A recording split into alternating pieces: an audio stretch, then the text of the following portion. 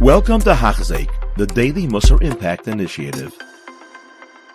Welcome back to another day of amazing supercharged Avodas Hashem. I hope everybody had a wonderful Rosh Hashanah. Sometimes people ask me, did you have a good Rosh Hashanah? And I say, I don't know. I guess we'll find out next year. So I hope everybody has an amazing year of bracha and hatzlacha.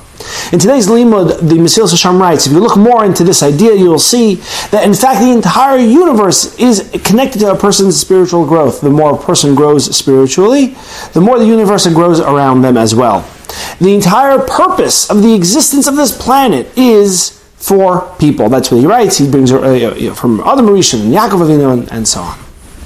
And this is an amazing idea. Meaning, we would have thought, according to what Mesilas is writing until now, that, which we understand, that the world here is a nesayon, everything that is placed in this world, this is the training ground, here we are. Hashem is throwing pretty much everything that we can handle at us, and our goal is to grow and grow and grow. But this adds another dimension, and I guess the best way I can explain it is with an example.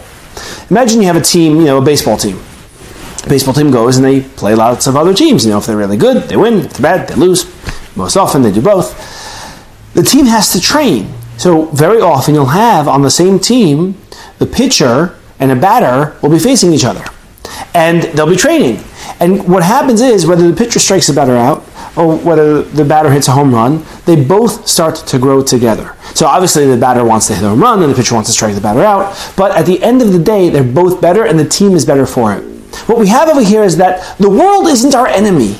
Hashem put us in this world to grow and to train, and a person might have the perspective, well, the world is out to get me. I don't mean necessarily in the paranoid sense, but I have all these nisyonos and challenges. It's a totally different paradigm shift when you think about, guess what? The flat tire, the red light, the difficult coworker, whether they know it or not, they're all rooting for you. Because when you grow, they grow.